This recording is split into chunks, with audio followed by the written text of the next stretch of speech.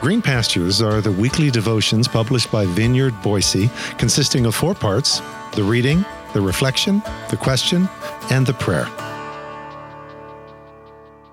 Green Pastures for Saturday, December 24th. The other Ananias. Today's scripture reading is found in Acts chapter 5, verses 1 through 6 from the Message translation, which reads, "A man named Ananias, his wife Sapphira, conniving in this with him, sold a piece of land, secretly kept back part of the price for himself, and then brought the rest to the apostles and made an offering of it." Peter said, "Ananias, how did Satan get you to lie to the Holy Spirit and secretly keep back part of the price of the field? Before you sold it, it was all yours, and after you sold it, the money was yours to do with as you wished. So what got into you to pull a trick like this? You didn't lie to men, but to God." Ananias, when he heard those words, fell down dead. That put the fear of God into everyone who heard of it. The younger men went right to work and wrapped him up and then carried him out and buried him. This is God's Word. Now there's a cheery story with which to start your day, and on Christmas Eve, no less. Merry Christmas. I've mentioned before the threat to put together a 365 daily devotional of all the most disturbing and depressing scripture snippets, like "Happy is he who takes your little ones and dashes their heads against the rocks," or "Summer is over, the harvest is ended, and we are not saved."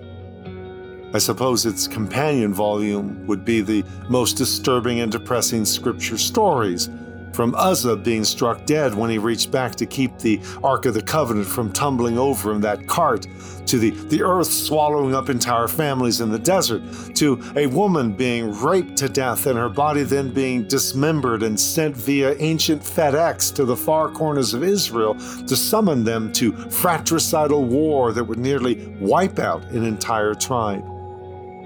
Not exactly visions of sugar plums dancing in our heads, but here they are, in all their glorious, shocking messiness.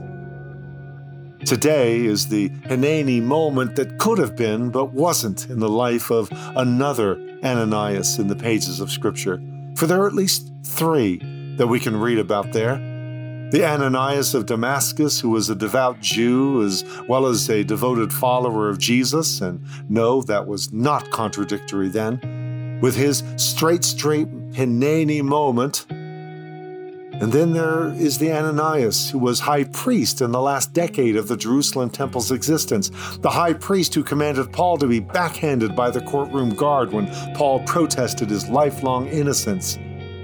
This was the backhanded injustice that sent Paul into a bit of a rage, righteous indignation, as he yelled back, "God will smite you, you whited wall." All right, in point of fact, within about 5 years of that incident, this Ananias, the high priest, was struck down, repeatedly knifed by assassins in the temple courtyard, as I recall. Bad Ananias. We're talking significant lumps of coal here. And then there's the third Ananias, the Ananias of today's story, the Ananias who had a Hineni moment to come clean, to confess his greed and his desire for adulation at the expense of truth, but who didn't. Punishment seems a bit extreme, like being sentenced to death because you lied about your income on your latest tax return. But there it is. And there he lies, with his colluding wife soon lying beside him. No Hineni here, just an epic fail, and an end as tragic as that of Judas dangling at the end of that rope before bursting asunder all over that potter's field of blood. Another great entry for that book of disturbing and depressing scripture stories. Or David's rebellious but beloved son Absalom hanging by his own tresses from yet another tree not far from Judah's bloody field.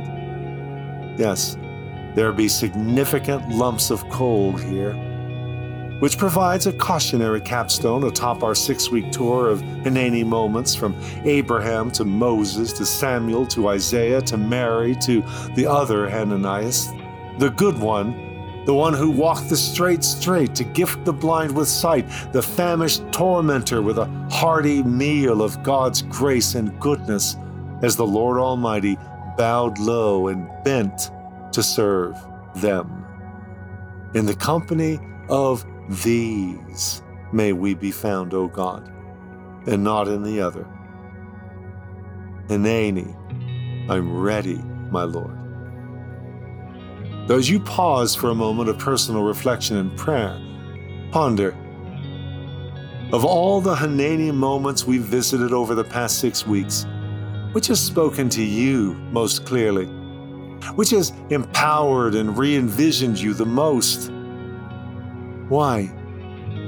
What will you do with this re-envisioning? What Hineni moment are you ready to pursue? Hineni, like Abraham when called to make the ultimate sacrifice. Hineni, like Moses before that burning bush. Hineni, like Samuel whispering, "Speak, Lord, your servant is listening." Hineni, like Isaiah, winded by divine spectacle and exclaiming, "Here I am, send me." Hineni, like Mary, humbly entreating, "Let it be to me according to your word." Hineni, like Ananias following his straight call to give sight to the blind torturer. Hineni, like the rose and the nameless nephew who both faithfully answered the moment's call. Let my primary and default life-giving posture be one of Hineni, here am I, to the summons of you, to the summons of the moment, to the summons of the human being before me. Let me risk it. Hineni, I'm ready, my Lord.